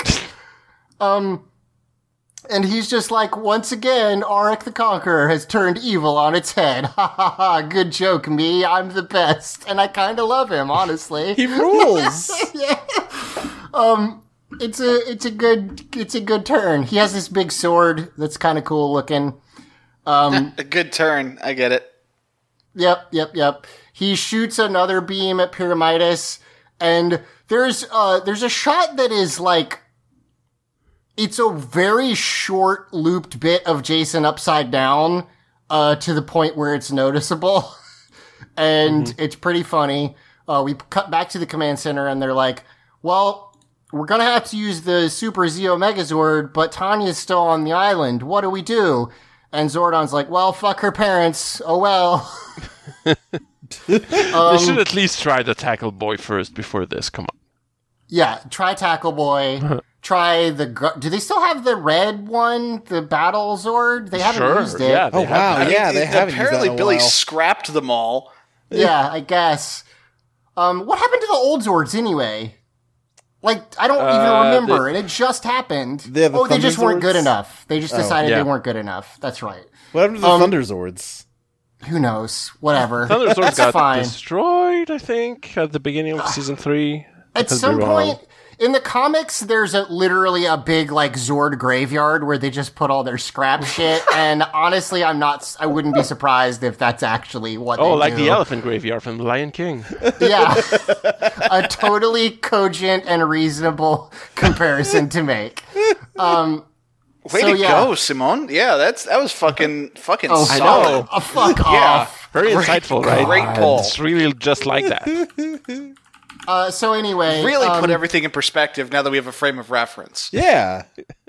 So Tanya, you all suck, and Tanya is in this cave, and she's looking for her parents, and I originally thought she actually saw them before she gets teleported away, which would have been really, really awful, but no. She's just looking around, and then she gets teleported. And to her credit, I guess, she's just like, what's up? And they're like, bad guy. And she's just like, okay.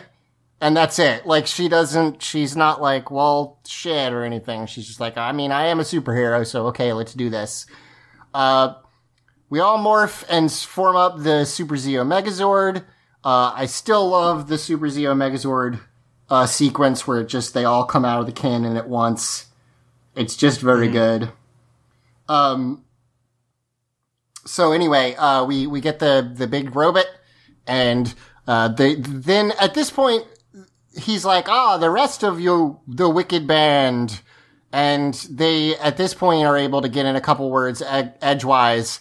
And it's I was about to do another pop culture reference, but I guess I'm not allowed to do those anymore. Carolina, what was it going to be? Fuck the system. It's kind of like the Martha scene in Avengers, in Batman vs. Superman. If that's what you're gonna go with, then you're right. You are banned from doing that. Because they just say Why the names. does it always fucking come back to Batman v Superman? We do Yeah, mention Zach. it a lot on the show, but it's usually We reference it a lot. And Actually, I'm- that's the weird I'm thing. not- For the longest time, we didn't, and like suddenly Matt's back, and I guess we got to play all the I've hits. gotten over that stupid movie. I haven't thought about it in like months now. Thanks, Zach. Now I have to You're think wel- about fucking Batman v Superman again. I mean, I'm not throwing God. stones at you all because I did it as well, but like, why do we keep going back to Batman Because v it's Superman? the worst fucking movie. It's really It's bad. the worst movie of all time, probably. I'm not sure about It's that. it's but up absolute there. fucking just No, it's horrendous trash. dog shit. It's an Hashtag awful release fucking- the Snyder Cut.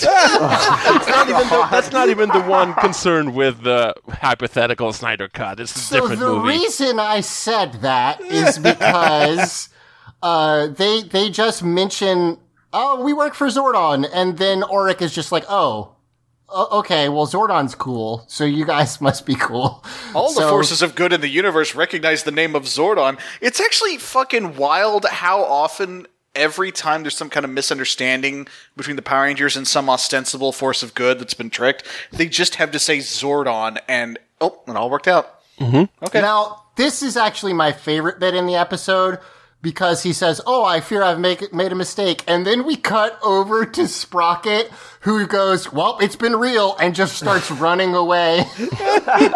Sprocket's good. Yeah, actually.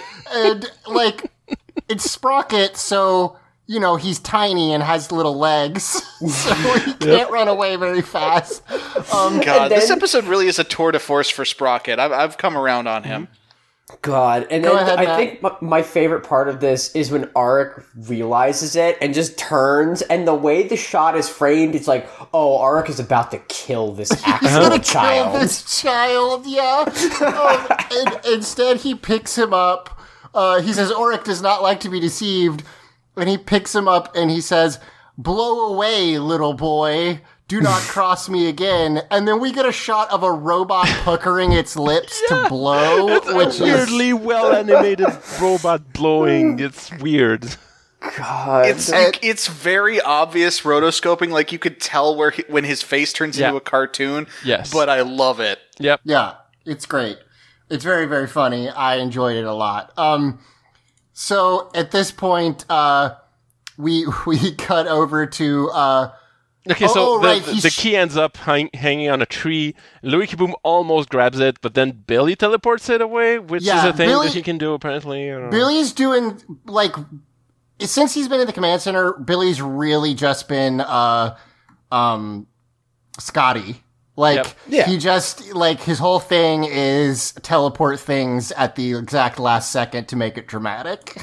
Yeah, the way the key moves in the footage, I have to assume that like Auric takes it back or something. Yeah, because in it the doesn't Sentai, teleport like a but- normal teleport. Yeah. Yeah.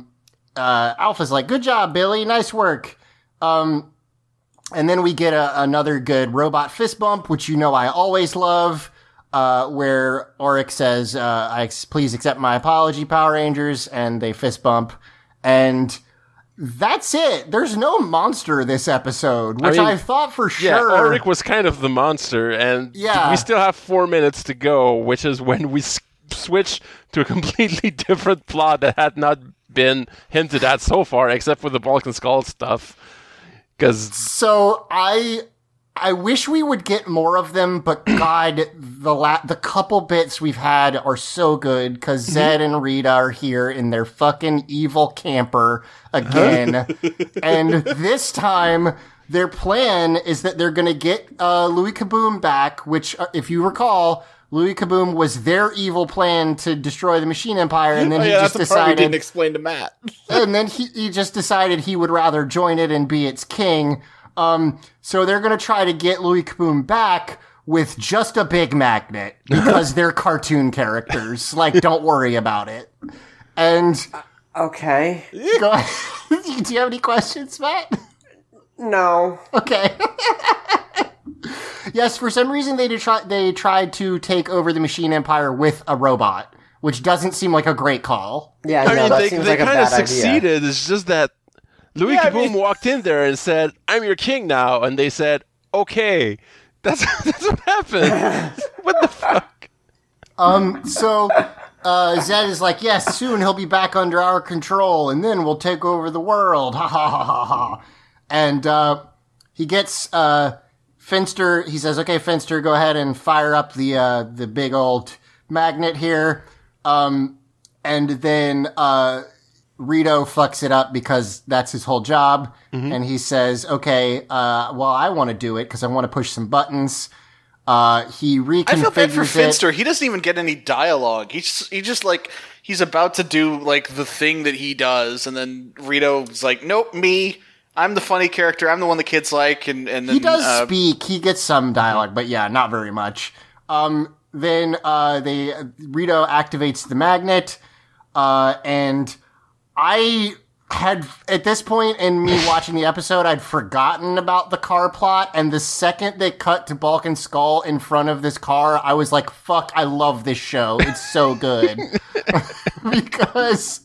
Because their giant magnet on the moon fucking grabs Bulk and Skull's, or Lieutenant Stone's car that they're supposed to be watching while they're checking its dipstick. Like, it's inarguably not their fault at all. They were just there.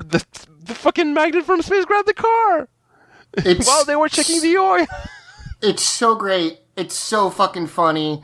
And it flies through space. They grab a fucking car from the moon with a big cartoon magnet. Jesus. It's so stupid. They turn around and they're just like, Jesus Christ. And then also Lieutenant Stone shows up immediately. Like, he shows up 8 seconds. He had to have seen the car fly away from where he's standing. There's no way. And he, is very, very upset with the boys. He chokes them by their ties and says, "Where's my car?" And they just literally just go like, "We don't know."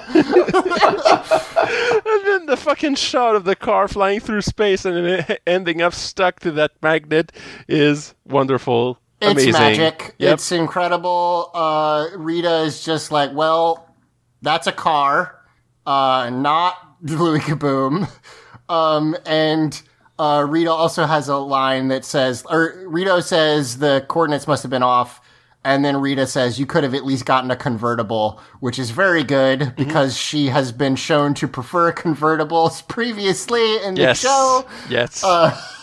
Which is great. And yeah, that whole scene is very, very fun. We then cut to Jason telling Tanya, "I'm so sorry I lost the key. I trusted you, or you trusted me and I let you down and I'm a fuck up and I'm awful." And then she goes, "That's fine. Here you go. Have it back, please." Why? Why? He's like, "Man, I really fucked that one up." It's like, "Yeah, you did, but you own to it." And she's like, "No, you're perfect." It's like, no. Because you're the Gold Ranger, and it's gold, so... No. It's your thing. You need to have a thing to make you special, aside from the No. big pyramid ship, you know? Yeah. The Big Pyramid, Pyramid Ship, and Tackle the Boy, and Tackle Staff, Boy, and the staff, all that jazz, yeah. So he says he'll guard it with his life, which is a little dramatic, and she's just like, I know you will. And it's fine, I guess. It's very... Why? Like, it's one of those things where I understand it's probably, again, because Auric is associated with the Gold Ranger and the Sentai, but, like, this is a Tanya episode. Why does he get it? It doesn't make sense. So then Here's a she question, goes... why is it a Tanya episode? 'Cause you're Well, 'cause why it's a did they need to parents. make Yeah. her whole... Auric's whole deal could have come about any other way. Yeah. This could have just been a Jason episode. They felt like they had the loose end to tie up, but they did it in such a way that it's just opened up more loose ends now. Yeah, it's the Yeah. thing. Like, they in no way addressed the questions of Tanya's parents. They only raised more issues. Yeah. So, in any case, Tanya's like, oh, right, I had a quest to do to find my parents. Who are So still getting they- crushed by these walls, remember? I sure took my time getting back there. Yeah, those are some real slow crushers, by the way, because this has been like Yeah. 10 minutes. Yeah, and just the little like baby firewall has been going this entire time. It's like the fucking steamroller from Austin Powers. Yes. Like just like jump through it. It's not actually that much fire. You won't like are they made of fucking like lighter fluid and pine needles? Like what the fuck? So yeah. Anyway, at this point, Tanya, shows up. She says, "Is anybody there?" And they're like, "Yes, help us." She finds the trigger to deactivate the switch She or pulled the the big trap. lever, and it just Yeah. shuts everything down. Yeah, and they come out, and so here's what is wild. Okay, all of the Tanya shit is wild, obviously, but they don't know who this is, which Yeah. means that they've been gone for a really long time. Right. I mean, Tanya was just a little girl Oh, when I she guess joined that's the Power true. Rangers. Okay, but that actually does sort of make sense. It falls then. in line with the rest of the stuff that doesn't make any sense, and it makes no Sure. sense the same amount as the rest of it. Well, the thing is, though, if she was a little girl and she got aged up, like...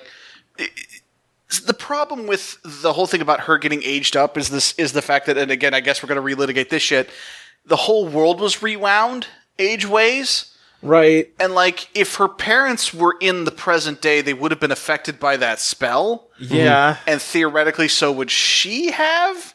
So I guess the implication is not that they don't recognize her because of time shenanigans, but just because they hadn't seen her in an incredibly long time? Right. Question mark? I don't... Like, there are so many things about this episode where, like... I was telling everybody before we recorded, like... For this episode, it felt so much like this was them trying to address the Tanya shit right up until the last 30 seconds where they have her parents not recognize her. Because, like, having them not recognize her just recomplicates everything. Yeah. Yeah. It's something that they like didn't. The right call was to just not ever mention it again, basically.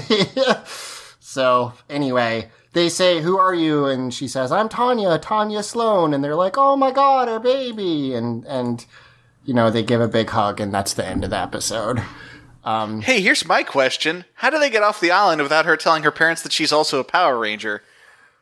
Ooh, good And here's another question. thing. Here's another thing. If they've been on this fucking island away from civilization for so long that they don't recognize what Tanya looks like, do they even know what a Power Ranger is? Probably not.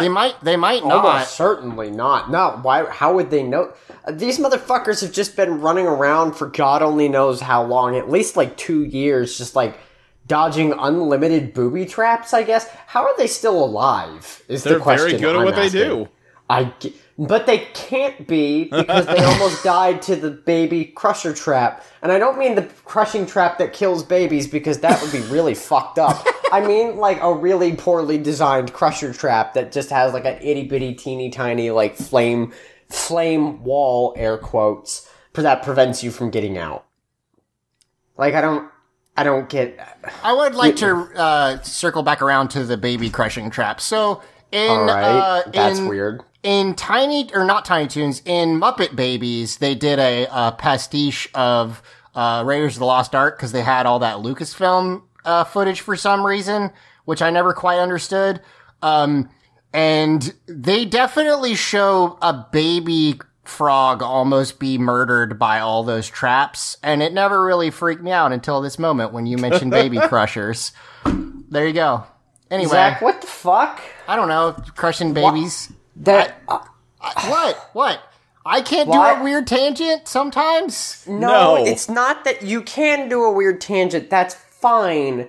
It's the very specific nature of that didn't bother you until this very specific point in time when I said that. Like, Well, what? I also hadn't thought about it in, 25 years, so that's the other thing. Sometimes I really have to Okay. stop and try to examine, is Zach actually this bad at tangents, or are we just this determined to shit on him? And here's the thing, listeners at home, I genuinely don't know. I'm just as good at tangents as the rest of you. I'm just not allowed to do them because it's supposed to be my job to fucking move this thing forward.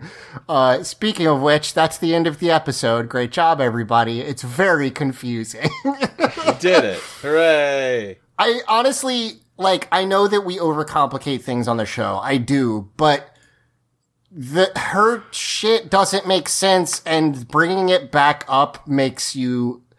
I would imagine even if you were a kid, you would be like, wait, no, you know what? Maybe you wouldn't even remember at this point. It's been I don't know, a year probably in real time since Tanya Just joined about, the team. yeah.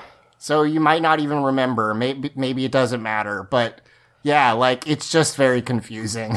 And actually, speaking of things that time and things being confusing, something we kind of skipped over when Lieutenant Stone was talking about hey, don't lose this car. Sure, they mentioned that the previous car loss was a week ago, which I think is the only time 2 episodes have had a stated temporal relationship. Yeah. And that was that wasn't last week, right? It was No, that several was a episodes number of Weren't those episodes episodes ago. aired daily? So it might have actually been a week ago. Oh, sure. Yeah, Yeah. they were. I forgot about that. So fair enough.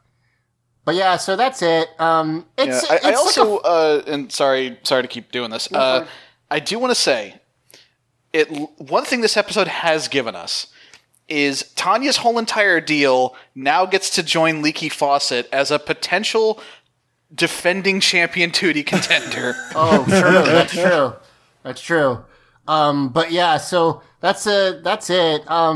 It's a fun episode. It's real stupid and goofy in a lot of the ways that are enjoyable about Power Rangers. It's also quite confusing. But, whatever. That's fine. Now, listener questions. We do have one. We're going to do one this week. If you have some, send them to us at Teens with Toot on Twitter. Teenagers with Attitude is our Facebook group. Or wait, hold on. Which ones did I do? Or teenswithtoot@gmail.com. There you go. I got all 3. We have another question from Ton, who asks, how well would the Power Rangers do against Batman's Rogues Gallery?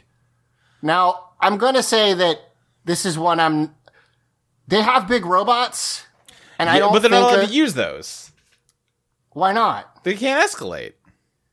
Okay, so you don't think they would be allowed to use their robots against, the Joker? Not unless the Joker had a big robot. One thing that we've seen is that since season 1, we've learned that they absolutely super can escalate. They're not. For 2, there's certain villains where I don't think you need to escalate. Like Ra's al Ghul, you can fucking go at him. The Joker, absolutely go for it. Blow him the fuck up. The thing that's weird about Batman's Rogues Gallery is, there's a lot of things, but one of them is Batman in the context of the Justice League routinely, gets punched by Darkseid and is fine. Right. But then, he punches the Scarecrow, who's just a guy in a costume, and, that takes a bunch of punches to go down. It's very weird power scale-wise. So I don't know. My thought is That's kind of the inherent problem of bringing like street level heroes into a larger universe. I think if Jason punched the Riddler, he'd fucking die, is what I think. But, like, you know, who knows? In fairness, that would happen even without the superpowers. Well, true, yes. Because he's just a guy, and Jason is Jason, and he's giant. I'm more interested in the second half of the question, which is how well would Batman fare against the Moon Crew and or Machine Empire?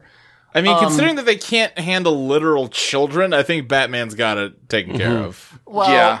that's fair. I mostly bring this up because I actually think Batman versus Zed is a pretty fun matchup. Sure. I don't Yeah. know about the rest of them necessarily, but it's always fun when Batman has to deal with magic, because it's, like, not his thing, really.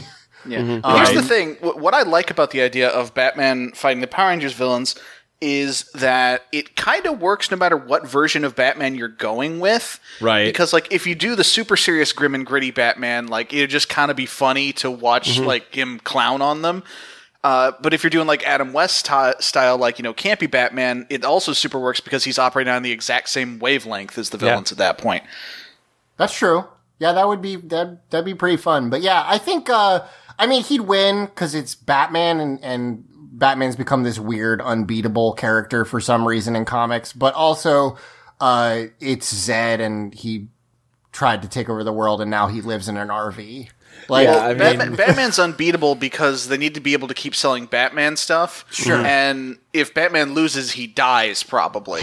So And then they have to discontinue all merchandise because Batman's dead.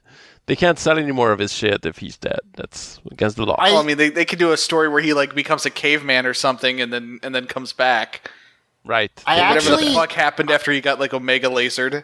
This actually made me think that, like, Green Lantern versus the Yeah, I mean, that feels evil appropriate. would be, like, a good matchup. Yeah. Because it's all kind of space empires type stuff. I think that'd be pretty fun. The Green Lantern mythos is actually pretty much compatible with the Power Rangers stuff when you think about it. Yeah, in terms of it's tone pretty and style. close. Yeah. But yeah, so that's our question for this week. If you've got some, you should send them in to us at any of those locations that I said earlier. Matt, Yeah. is there anything you want to talk about at the end of the episode that we didn't get to that you just feel the need to talk about briefly? JoJo's Bizarre Adventure Part 5, Golden Wind. Let's get Okay. into it. Do you like it? Yeah, I do, but it's also kind of one of the weaker arcs, I feel. Yes, Okay, I agree. Fair enough. This was a joke. I expected you to just say, okay, and we're done now. I mean, we're actually kind of short, and like you don't get to come on very often, so like you can talk about whatever you want as long as it's not like too crazy.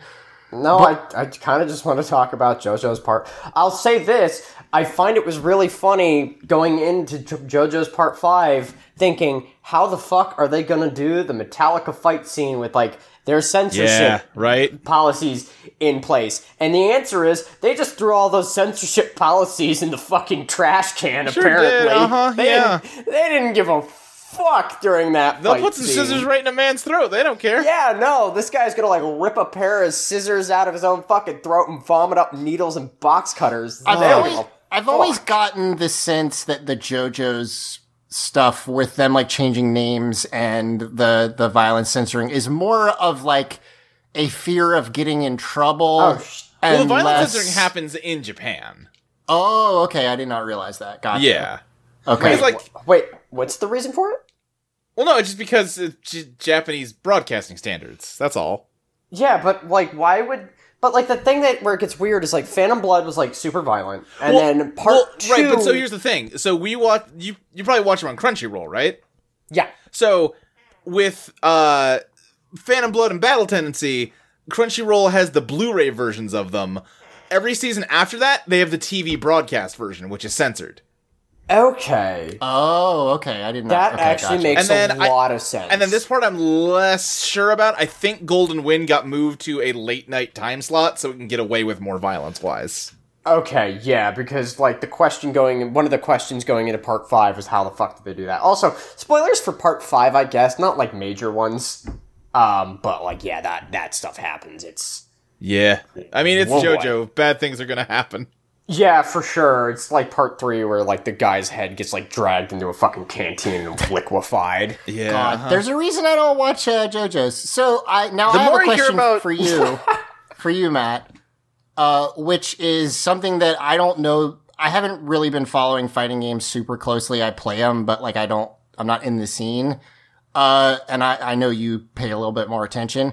Do you think Capcom will ever like regain its like position in terms of being the king of fighting games, or is that are we done? I think there's a possibility. I mean, yeah, never say And never. Yeah, and I think there's a real possibility based largely on the quality of the Resident Evil 2 remake, Monster Hunter World, and Devil May Cry 5. People at that company making AAA games clearly understand what they're doing. Those 3 titles demonstrate that, but their fighting game division has to get its shit together. I still like the idea that I've heard that they should just release Capcom versus Capcom. Yeah, They could do that. Yeah, just make a Street versus Fighter game. versus Capcom. Yeah. Yeah, like they could here's the thing, they could absolutely do that. They have a enough bajillion characters. Yeah, they have a ton of characters that, I mean, hell, look at fucking Tekken. Yeah, Like, yeah, they just made make their Tekken own- but a fighting game. Yeah, exactly. Like, it's like, well, what do they have? It's like all the Mega Man characters, all the Resident Evil characters, all the Monster Hunter characters. Do you think they'll of ever course. try to work with Disney again? Or no? After Infinity? I'm skeptical I'm- of Disney wanting to work with anyone again. Oh, Yeah, sure. That's that true. would be... Yeah, Disney I would agree rather with just Simone. buy a company instead of work with Yeah. them.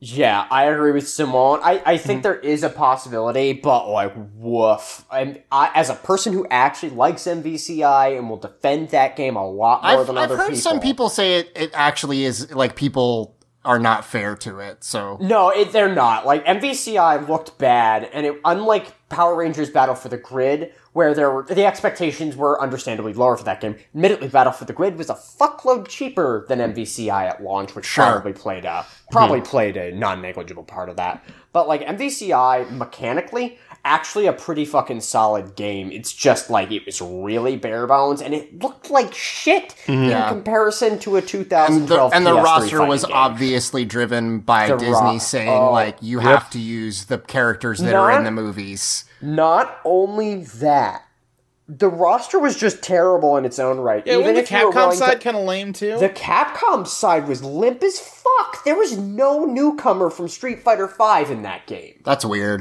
What are they like? I distinctly remember having a conversation with a friend back in the day when we were playing another game, and I'm like, I said, I'll be really interested to see who the newcomer from Street Fighter V is in that But game. the answer is no one. Yeah, I imagine it'll be Rashid, but I could see Laura or Fong, and the answer was there was no newcomer. Like the Capcom roster was awful. Like I, as a person who likes Bionic Commando 2008, why the fuck is Rad Spencer from Bionic Commando 2008 in that game? Wasn't it Why? literally just because they'd already done it in the last one, and that's why?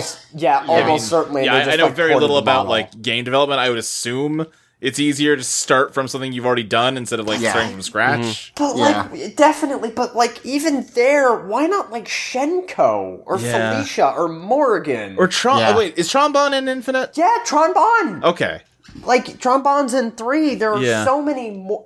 Like Amaterasu. Like, why the fuck Phoenix Wright? Like, come on. So yeah. I mean, Ugh.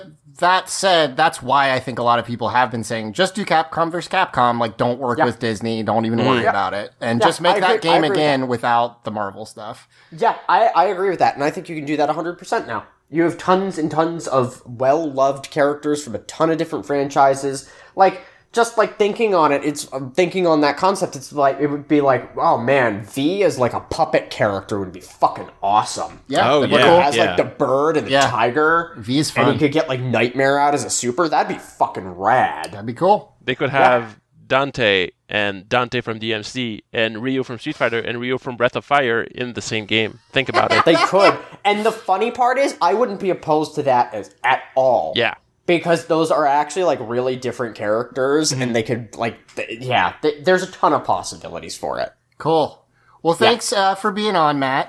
Is there anything you want to plug? Nope, I'm good. All right. Mike, is there anything you'd like to plug? My Twitter at MikeLovesRabbit.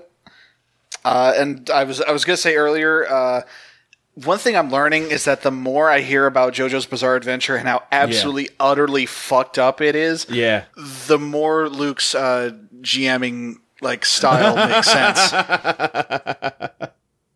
Yeah, that makes sense. It makes a lot of sense that Luke is drawn to it, basically. Right. Oh, also, Luke, since we were talking about uncomfortable humor in JoJo's, I'd forgotten the part in Part 5 where he has to drink the piss. But the part where he drinks the piss is great. It is, but it's kind of uncomfortable. It is actually pretty funny. Okay, we're shutting this down.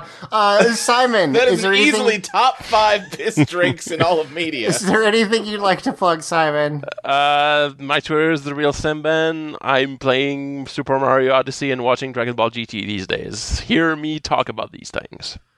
I just admire your dedication to never doing anything that anyone else is doing at the same time. I'm sure I'm the only person rocking the Mario Odyssey Dragon Ball GT combo right now on the planet, probably. So it seems unlikely there would be more. Luke, is there anything you'd like to plug? You can find me on Twitter at SSJ Speed Racer. I do other shows like Let's Place, which is about video games, or Totally Reprise, which is about Totally Spies. And I was just on one. You were just on one. Yeah, that's true. Let's Place is doing a live show at PAX West on Friday. You should come to that. It'd be cool if you did. I think that's it for now. Cool. And for me, Chinchy McChilla is my Twitter. The second episode of The Surviving Culinarian with me and my former college roommate is out. It's about following recipes. I do it bad. Learn how to not do it bad. And I think that's it. One quick last thing. At Audio Entropy is the Twitter. There's a link in the pin tweet on the Twitter to hang out on our Discord. Oh, yeah. There you go. Do that. And that's going to do it for us this week. 14 Years of Attitude. I've been Zach. I've been Luke. I've been Mike. I've been Simon. And I've been Matt. And may the power protect you always.